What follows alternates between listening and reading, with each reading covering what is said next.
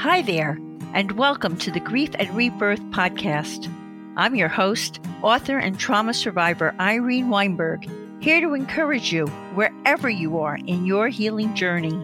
In each episode, I chat with incredible grief and trauma specialists, healers, mediums, and celebs, as well as remarkable people who have inspiring healing stories to share. If you're looking for a podcast that's both uplifting and inspiring, you've found it. Let us help you find your joy in life. Hi, everyone. I hope this finds each of you so very well.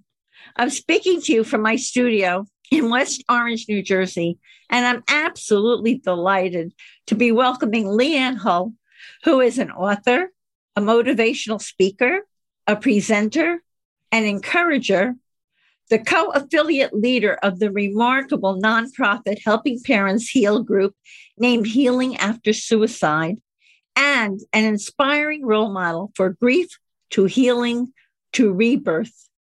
LeAnn will be speaking to us today from Phoenix, Arizona. LeAnn's book, titled How to Live When You Want to Die, tells the heartbreaking experience of losing her 16-year-old son to suicide in 2012. Andy was a great student, a star pitcher scouted by Major League Baseball teams, on his way to becoming an Eagle Scout, and he was dearly loved by his friends.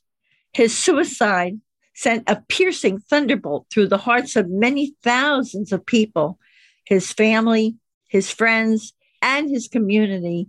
And it also became the driving force behind LeAnn's purpose-driven conviction to spread love, inspiration, and encouragement in the midst of her profound grief. While raising their 4 kids, LeAnn and her husband Clay owned and operated a construction company named Arizona Window Center. Being self-employed allowed LeAnn the time to invest in their children's lives and in the community in which they lived, which eventually led her to run for a seat in the United States Congress in 2010, which I think is awesome. After Andy transitioned, LeAnn founded a nonprofit organization called Andy Hull's Sunshine Foundation, whose mission is to raise awareness of the high rate of suicide while providing teens with coping skills to deal with life's challenges. With a You Matter approach, the foundation both honors Andy's legacy and saves lives by offering much-needed education, support, and encouragement. I'm looking forward to talking with LeAnn about her book, How to Live When You Want to Die, being in the driver's seat on the journey of healing from grief, her nonprofit Andy Hull's Sunshine Foundation, why we each have the responsibility to heal, and much more for what is surely going to be a very wise and very unforgettable interview. Hey, LeAnn, a warm, heartfelt welcome. Thank you. I'm so excited to be here. Thank you. Thank you. I mean, we're going to have such a great conversation. I mean, it's heartbreaking why you're here, but the way you have turned what happened, the lemon into lemonade with Andy Hull's Sunshine Foundation is absolutely amazing. And I really want to share that with our listeners. And in addition to how you became the victor, not the victim, in your loss and all, which is awesome just by itself. So let's start with the first question so everybody can get to fall in love with Andy, to know about him and the way he took his life. So tell us about Andy, how he took his life, and the vow you made, which scripted you as to how you were going to process all of this, the vow you made in the bathroom that night that he died. Andy was our 4th child. We were seasoned parents when he came along, so we had 3 older children. Andy was 11 years younger than our youngest child at that point in time. So he was a surprise and a blessing, such a gift. So he was easy, fun, goofy. He just added this spice and extra bit of sunshine to our lives. And that was his nickname, was Sunshine. People called him that. He had this joie de vivre about him. He just loved life, and we loved sharing it with him. Following him really is what we were doing, watching him in all of his activities. He kept us really busy. So just such a bright spot in our lives. And then that day, he was very involved. If you Andy had other friends who you might say, I could have said, if there was a kid out there, I might pinpoint maybe this kid might be susceptible to suicide, maybe one of Andy's other friends. But if you interviewed 100 people would say, and there's no chance Andy would have ended his life. It was just not even a possibility. It wasn't on the radar screen. He wasn't depressed. He didn't struggle with mental illness. It was a moment. And it was culminated by several different factors. And in the end, what it was determined, it was reported to the FDA that a prescription drug that he was taking for his acne was the cause of his suicide. It affected his frontal lobe, which is where your clear thinking is, and it affected his ability to process other normal struggles that teenagers go through and what we considered normal teenage angst. And at that moment, there were several different breakup, being bullied by a teacher, several different factors that just came together for that one perfect storm. And he wasn't able to process them. And that was, for him, it was, how can I stop the pain? And that was, in his limited ability to think beyond that moment, that was his solution. He was only 16 years old. Teenagers are like that anyway, let alone something like that happening to affect him, his thinking processes and all. Yeah, a male brain is not fully developed until they're 30.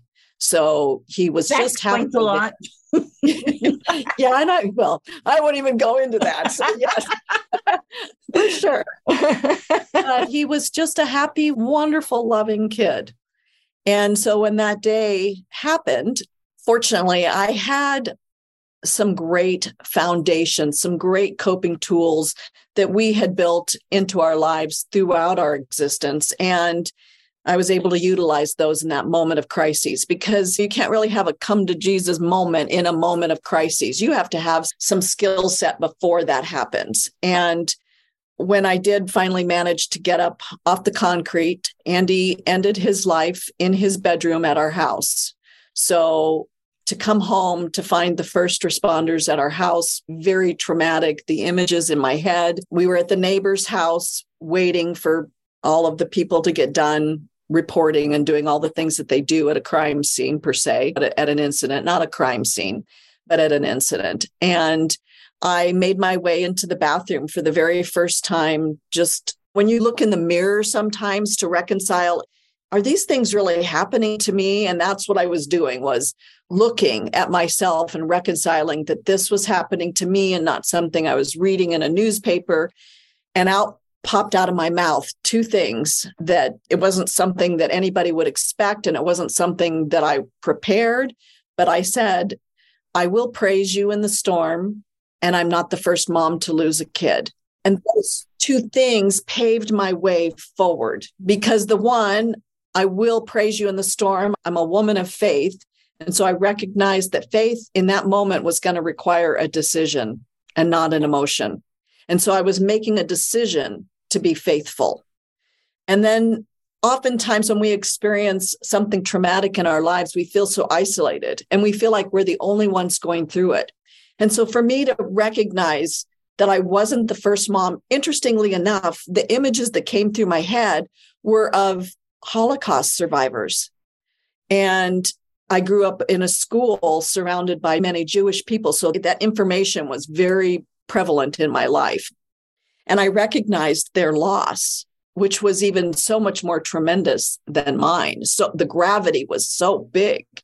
If they could survive that, I could survive this. And so I didn't feel alone in my suffering. It was a collectiveness of, that was super important to me, to understand that I was not alone. That's very evolved to take such an overview of what you were going through. And even though the pain was going to consume you, to take such a higher perspective right from the get-go about it, it's really admirable that you did that. And in some ways, it probably saved your life a lot of times, right? Absolutely. And to be clear, when we're talking about it being admirable, I would tell you that was a divine download, not something that was coming from me. It was my being open to receiving a divine download and being able to say the things that I knew were going to help heal my soul. Well, the very fact that you were open, though, that's what I'm saying. That was so admirable because someone else, many other people would be completely closed down and unapproachable. And instead, in that moment, you kind of expanded, which is amazing. So I love this story. And please, because it's such a wonderful piece of who Andy was, could you tell us about that day when the baseball scouts came from all over the country to watch him pitch? I mean, he was 16 years old, right, when this happened?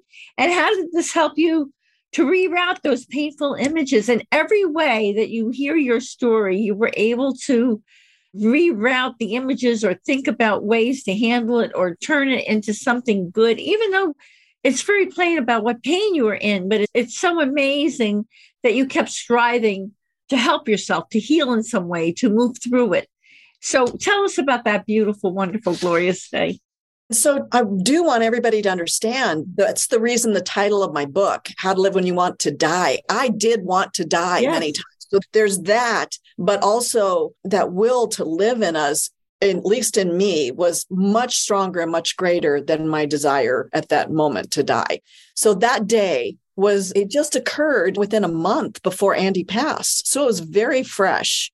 And it was a momentous experience. It was at a great, huge complex where the Mariners play, and we have our spring training. So this is a big, multiple stadiums all surrounded, and it was a fabulous outing. And we look forward to it every year. It was called the Junior Classic.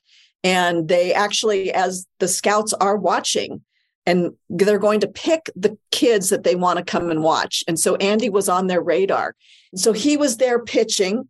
And you could see I was not in the stands because I couldn't just sit there. I was so nervous. And so I was pacing behind the stands so that Andy couldn't see me pacing because I didn't want my nervousness to make him nervous. But you could see all of the scouts behind the backstand and backstop, and they had their radar guns on him and they were watching him, and he was in his element. He loved it. He just thrived on that. And he just pitched lights out that time, just delivered the best pitching. And when he got done, I'll never forget that he literally looked like a gazelle leaping off the pitching mound. He didn't look like this studly man. He was so filled with joy at what he had just accomplished in the midst of all of this pressure that didn't seem to faze him. And he knew that he just delivered. His future was set. I knew his future was set. And it was so exciting as we walked out. He's looking at all these bats and just in his element, wanted this new maple bat. And gosh, who am I to deny this kid this $400 maple bat that he's probably going to break in the second game he plays with? But it was truly wonderful. And that was an image that I used.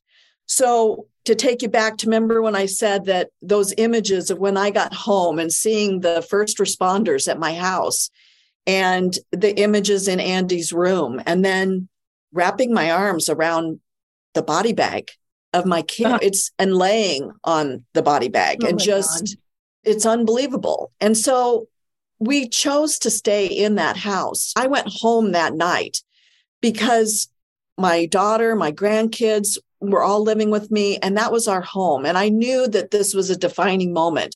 Are we going to run from this? Or are we going to figure out how to go through it? And so we went through it, but I knew I still had to manage a lot of the images and a lot of the trauma. And so every day when I came home, I would start to feel my stomach tighten and I'd get scared, and all those images would start to run through my head as I'd pull down my driveway. And I thought, oh gosh, I can't live like this. And so I would literally tell myself, stop. Because when you're telling your brain to do something, it has to stop. So stop commands it to stop. And it did, but that wasn't going to be enough. I had to fill it then with something to replace those images, because then there's just this void, and either the old images are going to come back or you're going to replace it with something new. So I picked that pitching scene because just like even telling the story now, it gives me goosebumps. It transforms me. It gives me a chemical reaction in my body. I think you get joy. You get joy, yes. Right? Yes. And so I figured I can count on this story 100% of the time having an effect on me. Once I said stop, I'd start to replay it, maybe out loud. And I'd start to replay that vignette, maybe sitting in my truck or whatever. And by the time I finished talking about it, I had transformed my thought process from the body bag to the pitching mound. Now, that took me 2 years of practicing that before it became perfection. So I persisted in the process. It wasn't an immediate fix, but in 2 years, and it might not take 2 years for someone, you might be able to do something like that in a week. For me, it took 2 years. But when I finally reached that moment, when I recognized, oh my gosh, I can tell you the story. I could tell you details now. I won't, because they'll impact you. They no longer impact me. I can picture myself around holding the body bag, and it doesn't impact me because I'm on the pitching mound. So I rerouted all those negative images so that they don't hold me captive anymore. They don't impact me. They're no longer traumatic. There's still that event, but I'm not triggered by it. It's amazing how persistent you are, LeAnn. You are one persistent lady. For 2 years, you strove to get this image so that when you would get that emotion and you would start going there, you trained yourself to be able to reroute that yourself to the other place. And it took you 2 years to do that. That's really amazing. That's tremendous. Well, it's like going to the gym. And that's what I tell people. We would love to be able to go to the gym and walk out that day and be instantly transformed. But that's not how it happens. And so if it takes a process for our body, no doubt our mind has to take that same process. It's the same workout. And we have to persist at it if we want to change it. That's so wise. So let me ask you also, you told us what happened to Andy. It was really a reaction to a prescription. But were there warning signs that everyone missed that maybe could have given anyone a heads up that something was going on with Andy? Because maybe there are people, we hope not, but maybe there are people listening to this podcast who are missing some warning signs from their children. Yes, and it is a super popular prescription acne drug. So I'm not going to say its name so I don't get in trouble, but I signed a waiver that said suicide, psychosis, and depression are possible side effects. But in my mind, when I signed that waiver, my kid is sunshine. That's who he is. He's happy. And I'm a good mom. I would know if there was something going on with Andy.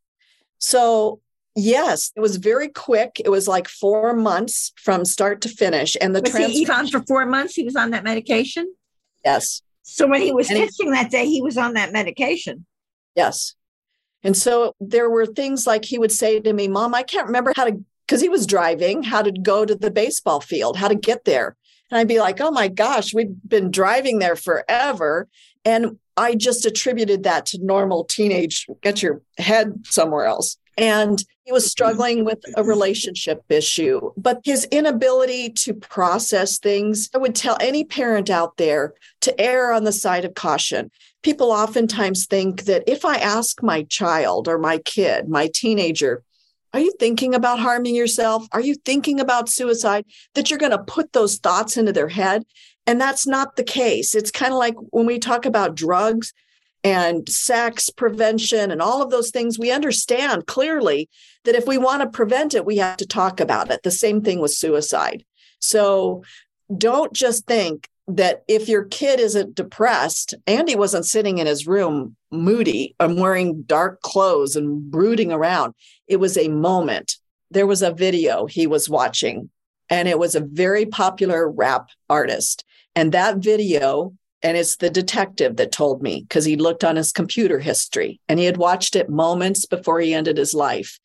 And so that video depicted exactly what he did that day. What that did in Andy's mind was it gave him permission to reenact that video. So I tell parents, if your kids tell you that you can't check their computer or check their phone, you pay the bill. It is your responsibility. You are not their friend. Invade their privacy. They get privacy when they're old enough to have it. I remember sitting in the high school auditorium for Andy's freshman year, and the message was, don't be a helicopter parent. And I tell everybody, you're the only one who will be. Be a helicopter parent. They've got no one else but you. Be your child's advocate in every way. In social media, you better be tweeting. If you say you don't know how to tweet, but your kids are tweeting and Snapchatting, it is your responsibility to learn how to do it, because that's the way you're going to know what they're thinking, what they're doing, and you have to know that. Had I known that, I thought Andy was watching cat videos. He loved watching cat videos, weirdly enough. If I had seen that video that he was watching, it would have scared the crap out of me. And that would have been a heads up for you, because you probably would have connected when the doctor had you sign a waiver, and you might have made that connection. And you also have a personal history of continuing losses. I mean, which is amazing, LeAnn. And you've been able to become a victor, not a victim, while going through them. Would you tell us about, I mean, I use that word admirable again. Would you tell us about how you coped with all of this that's been pitched to your plate? I think the most important statement that I reiterate to myself anytime I experience something is, instead of why not me? That has helped me a lot. Who am I to think that everybody else in the world should go through?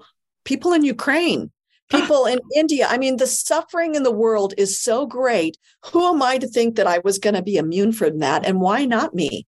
I'm definitely prepared to be an example for others of how to shine in the midst of darkness. I always used to say, in the Bible, it said that it talked about David and that he was a man after God's heart. And I used to always say, I want to be remembered as a woman after God's heart.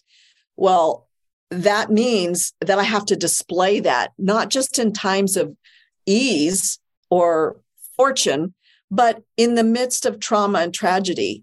And maybe I feel like I'm being chosen for that. And that helps me, is to feel like God chose me to be able to manage these things, to show and to help and to teach and to heal. Well, it certainly feels like a sole purpose, especially with the foundation and all. I mean, this podcast, there's no doubt that this is a sole purpose for me. For both of us, they come from profound loss and sadness, but this is how we heal and we make something good out of it to help others. I mean, it was Andy and then my mom. I'm an only child and with an only parent. So my mom passed 3 years after Andy. And then my husband of 40 years, just 2 years ago. And then my son-in-law, it'll be a year this December, he died from COVID. And in the midst of all that, my 2 other boys, their wives of 10 years left because suicide, it took a toll on my family. And so I lost 2 daughter-in-laws, not by death, but by divorce. It has wreaked havoc in our lives. Wow. And it still has its impact on us. But still, it's amazing. What would you say is the difference between grieving and being sad? I would say that grief is a state of being. Grief is like this huge umbrella.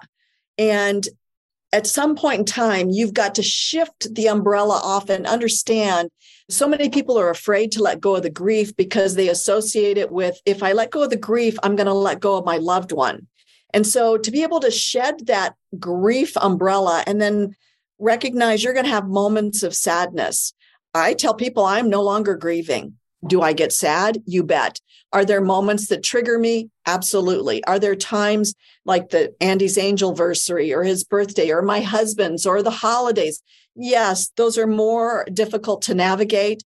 But if I just continue to stay in this umbrella of grief, it's too heavy. I wanted it gone so that the sun could come back into my life.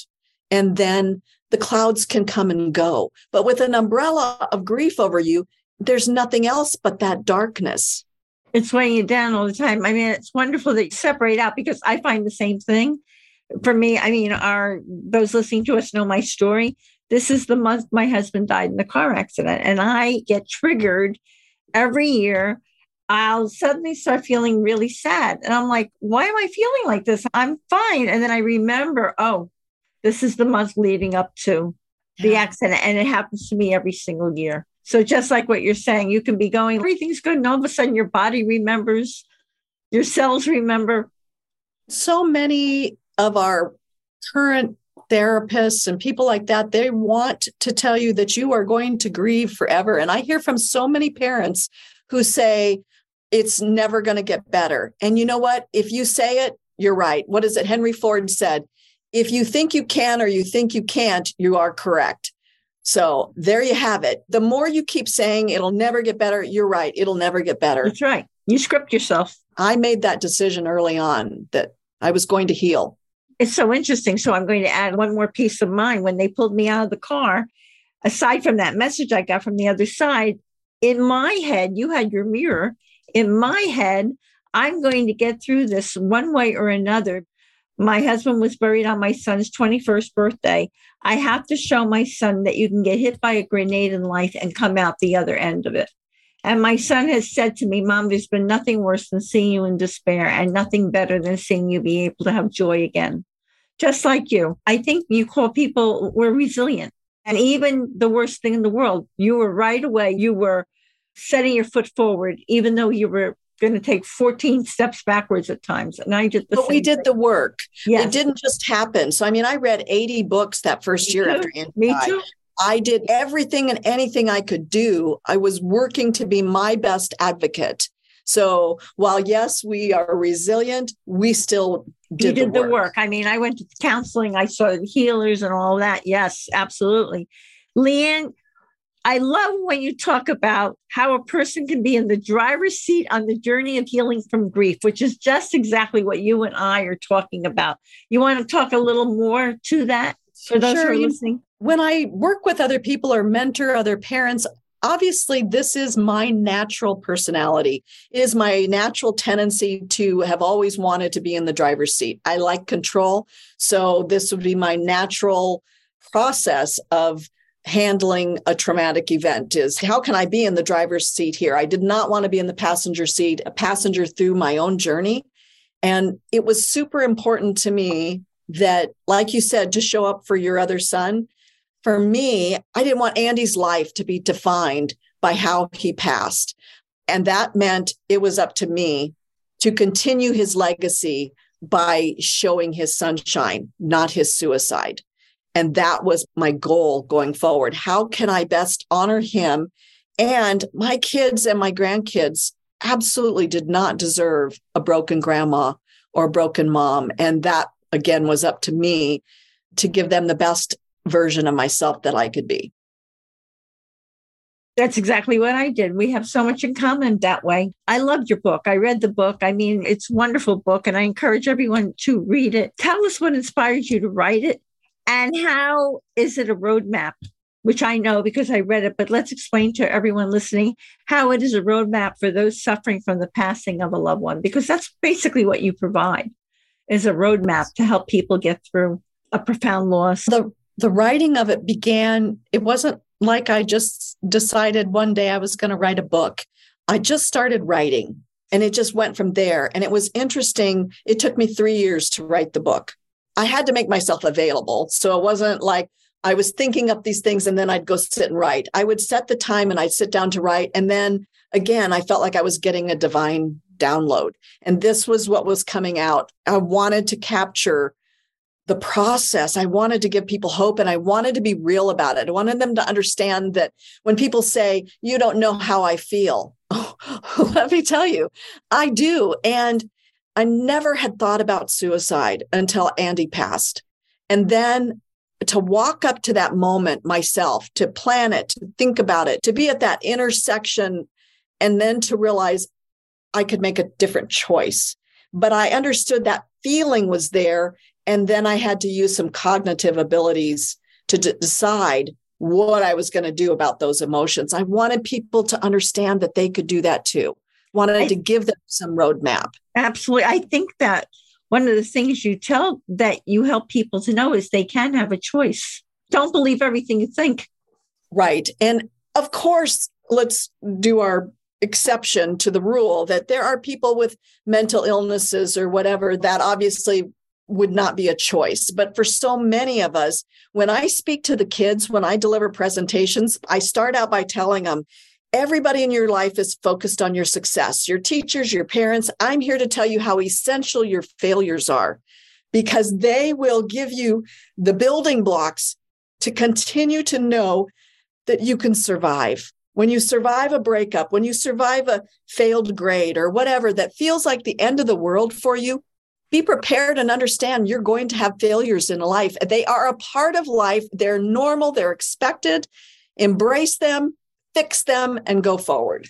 That's fantastic. I would like to get that on a plaque somewhere or on a billboard. That's fantastic. So you've received a lot of spiritual signs from Andy.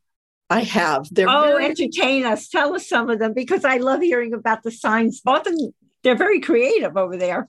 I think for me, the best one that I've received, I drove Andy's truck until my husband passed, and now I drive his truck. But I drove Andy's truck, and he wanted these for his 16th birthday. I bought these custom rims for his truck. He'd picked them out. He loved them. His tires were jacked up. I mean, the truck is great. It's beautiful. The rims are beautiful. And so when I was taking one of my kids to the airport, a mishap happened, and I had to drop him off at the airport. And when I went back to hurry to get something, they'd left their wallet back at the house. It was dark. It was early in the morning, and I missed the curb, and I hit the curb really hard, really hard. It blew the tire, and it cracked the rim, My. Andy's rim. And so long story short, as I'm waiting there for the tow truck to come, I'm just devastated. And so the tow truck is towing it away. I'm in another truck, and I stop at a convenience store. I go into the restroom, and I'm sitting in there, and I'm just crying. I'm devastated because I knew that Andy's rim had been cracked. And I pull out the toilet paper, and it has those cover over the toilet paper. And as I pull out the toilet paper, a penny drops. And pennies are my sign from Andy. And I'm like, in this bathroom stall, covered toilet paper, a penny drops. And I was like, okay, it's going to be okay, Mom. And that's beautiful. Just such a wonderful confirmation that he was there. And he's like, I could just hear it, Mom, it's okay. Mom, you're okay. That's what matters to me, Mom. You're okay. Yeah. These signs, and you've received others too, I know. Yes. And they're very transformative, aren't they, when you get them, because they reassure you. They do. I needed to know, without a doubt, my faith really prohibited me from seeking a medium. I mean, from everything that I grew up with, I knew I was going to go to hell if I saw a medium. And so after Andy passed, though, I knew he was in heaven, but I wanted to know what that was like. What's my kid doing? And I wanted to know more. So I had some friends recommend a medium, and I snuck away to see her. I didn't tell anybody. I didn't tell my husband, nobody. And so when I went in there to see her, the last thing that she said, without a doubt, I knew I was talking to my kid, without a doubt. And Andy said at the end of that first session, it was like 40 days after he'd passed, he said, my mom's tough as nails. She's going to be fine. And I walked out of there, and I knew I was going to live every day to prove that kid right, make sure that the world would see that I was going to be okay. And not only that, you're so okay, you're helping so many other people. You're helping other people to be okay. The medium made a difference for me, for sure. For sure. What a blessing. And in fact, going back to that session with the medium, wasn't that session what inspires you to create the foundation? Or was that or did that come along a little ways later? Got that You Matter approach also. How did that? The session with the medium connected me with Helping Parents Heal.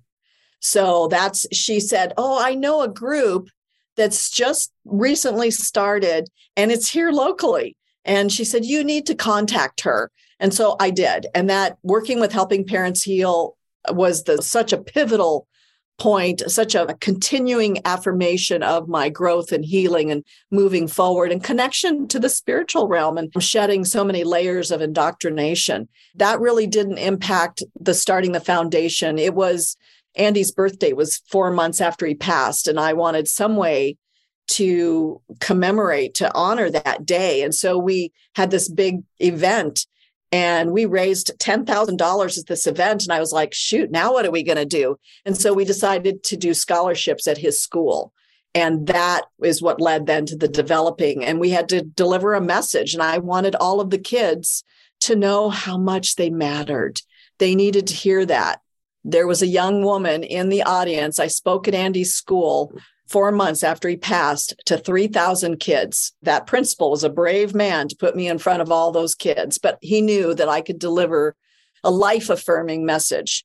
And so I delivered that message to the kids, and I got an email from a young woman a couple months afterwards. And she said, "You don't know me, but I was sitting in that audience." And she said, "I heard you tell me that I mattered."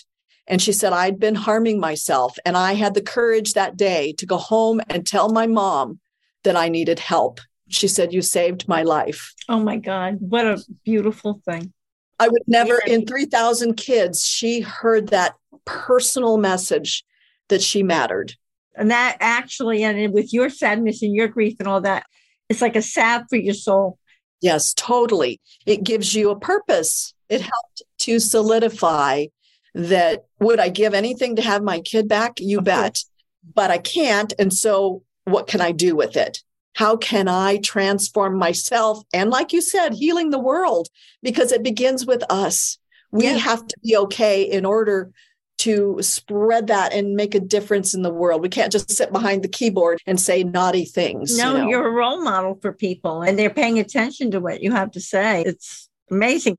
And speaking of that, you talked about that you tell people, that you tell kids that they matter, that you tell kids that it's really what they're doing is really important, that they don't have to work in a vacuum. But what else do you advise kids? How else do you advise them? Like a kid has something going really wrong in their lives. I heard you say that you will say to them, well, it's good that you have things going wrong because that's how you learn to prepare yourself. And that's how you learn to go through life. Are there other things that you say when you're counseling kids to help them to cope when things are not going well in their lives? Something that I think is super important in that is I have a support system around myself. So there are people that are watching me and always looking out for me. And I've set that up so that when I do fall, I know I have people that are going to lift me up. I tell the kids, put the friend before the friendship. So if you have a friend that is articulating self-harm, you have to not worry about them getting mad at you if you tell an adult. You may lose their friendship, but better to lose their friendship than the friend. So if you know someone who's talking about self-harming, you have to tell an adult. You have to tell someone else who's qualified. Okay, I do this work. I have people that call me and tell me their kid or this person is thinking about self-harm. I am not a therapist. I'm not qualified to help you. Now, can I help you and guide you and direct you to get help and make sure that you go get help? You bet. I've called 911 on people who I'm talking to on the phone or who I'm communicating with on social media, and what they're saying, either verbally or digitally, is harmful. I don't hesitate. I call 911. So there is the pound 988 number now, which is nationwide. I try not to minimize anything anybody's feeling. So while it might not seem significant to me, nobody would have thought that of Andy either. And so you have to err on the side of caution and take that extra step as a parent, as a friend. And if you're sitting in front of me and you're telling me you're thinking about self-harming, then we're going to continue our conversation until we have a plan. What's the next step for you? That's fantastic. How many kids have you helped? Do you have any idea? I know you do many presentations now, right? I do. I have folders full of letters of people from all over the world. We ship And how long have you been doing this? 10 years. Look at what you've accomplished. We ship our You Matter wristbands all over the world, free of charge. I love the ones where we shipped 18,000 to a school district in New York recently. Wow. I love that. That's powerful. But then I got one where a mom emailed me and she said, my son was given a You Matter wristband on Daytona Beach during spring break 3 years ago. And he hasn't taken it off one day and it just broke. Could I please have one more? It would mean so much to him. How amazing is that? Who knows who gave him that wristband on Daytona Beach during spring break? And it's just because you just hand them out without thought of... Yeah, thought. But it impacted his life. You don't know who you're impacting that way. Right. It's a beautiful Something thing. So simple. We just want to know we matter. All of us do. True. Yeah. Part of what's wrong with so many people, I think, is they never realized how much they do matter. We have a purpose. LeAnn, why is healing not only important for each of us individually, but essential for all of humanity? I love that you speak to that. If one person gets healing, they're in pain, and they do what they need to do to heal, how does that impact not only themselves, but you're saying it impacts everyone, the collective? I would never, in the past, before Andy passed, I would have told you that my impact was on, okay, so if I'm sitting here having a conversation with you, then maybe I can have an impact. But I see it bigger now. So my healing allows this energy, this God force to come into me. And so that's a power that's way beyond my own little power. And if I'm allowing this power to come in through me, then I can also allow it to go out. So I have this huge capacity. Whenever I'm bringing in this God light, I'm sending it out to my family first, my kids, my grandkids. I'm sending it out for healing for them. And then I'm expanding it to our neighborhood, to friends and family. And we can send it out to the world. We have an amazing ability to direct, if we're allowing this flow of power and energy through us, to send it out. We can heal the world if we'll work on ourselves. That's beautiful and so wise. And now wants to connect with the Andy Hull Sunshine Foundation. So tell us all about that. And do you have a special offer for our podcast audience? So it's super easy. It's andyssunshine.com, but it has two S's in the middle. So Andy's Sunshine. I mean, if you get close to that, it'll pop up on your Google. And we've Googled enough, I guess, that it just pops up. And so you can find us there. You can find me, LeAnn Hull, on Facebook. You can find Andy Hull Sunshine Foundation on Facebook. You can find us on Twitter, Instagram. It's on Twitter. It's LeAnn at You Matter. I'm pretty easy to find. I'm visible. So those are great ways. Go to our website. You can watch so many of the videos, the things that we've done. You can listen to my presentations. You can request wristbands. So our wristbands are free. The shipping is free. We don't charge shipping, nothing. We'll ship you as many wristbands as you want. 1, 10,000. You fill out the form. I would love to ship them to you. And then we have a Camp You Matter. And so I would love to give away a Camp You Matter. And it is actually been reviewed by Johns Hopkins. It's a 15-week curriculum. It's been used as an after-school program. It's designed for 3rd to 6th graders.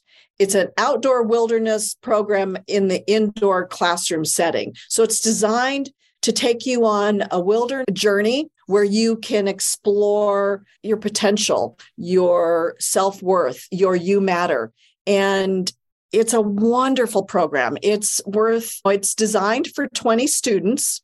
So the kit comes with lots and lots of supplies, compass, flashlights, all kinds of stuff, things to put on your wall to create that environment for a camp setting.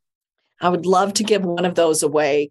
I'll ship it to you anywhere in the U.S. that would like one for their school, their class. That's a $1,500 value, and we will train you. It's self-guided. Anybody can do it as long as you're motivated and think of yourself as a wilderness instructor, a camp counselor. Yeah, so I'm really excited to be able to give that away. Talk about passing it forward. Wow. And LeAnn Hull, what is your important tip for finding joy in life? Gosh, I want it, Irene. I want it. I used to always say I wanted the e-ticket ride at Disneyland, that full experience. And I still say it. I want more. And when you say you want more, you have to be prepared to have it all. You can't have joy without sorrow. And I want all of the experiences. Just being open to the full experience and being willing to say, get up tomorrow morning, put yourself out there and say, I want more. I'm worth more. That's beautiful.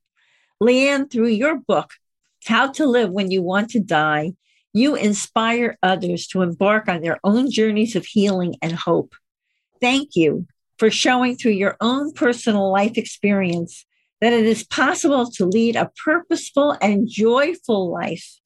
Once again, after the passing of a beloved child, for inspiring teens to deal with their life challenges by imparting your important You Matter message. And I thank you from my heart for this very wise and unforgettable interview.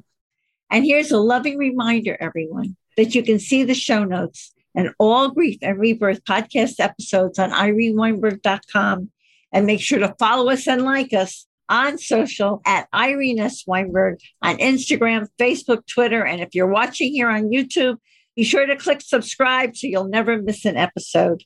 Like I like to say, to be continued. Many blessings. Bye for now. And thank you, LeAnn.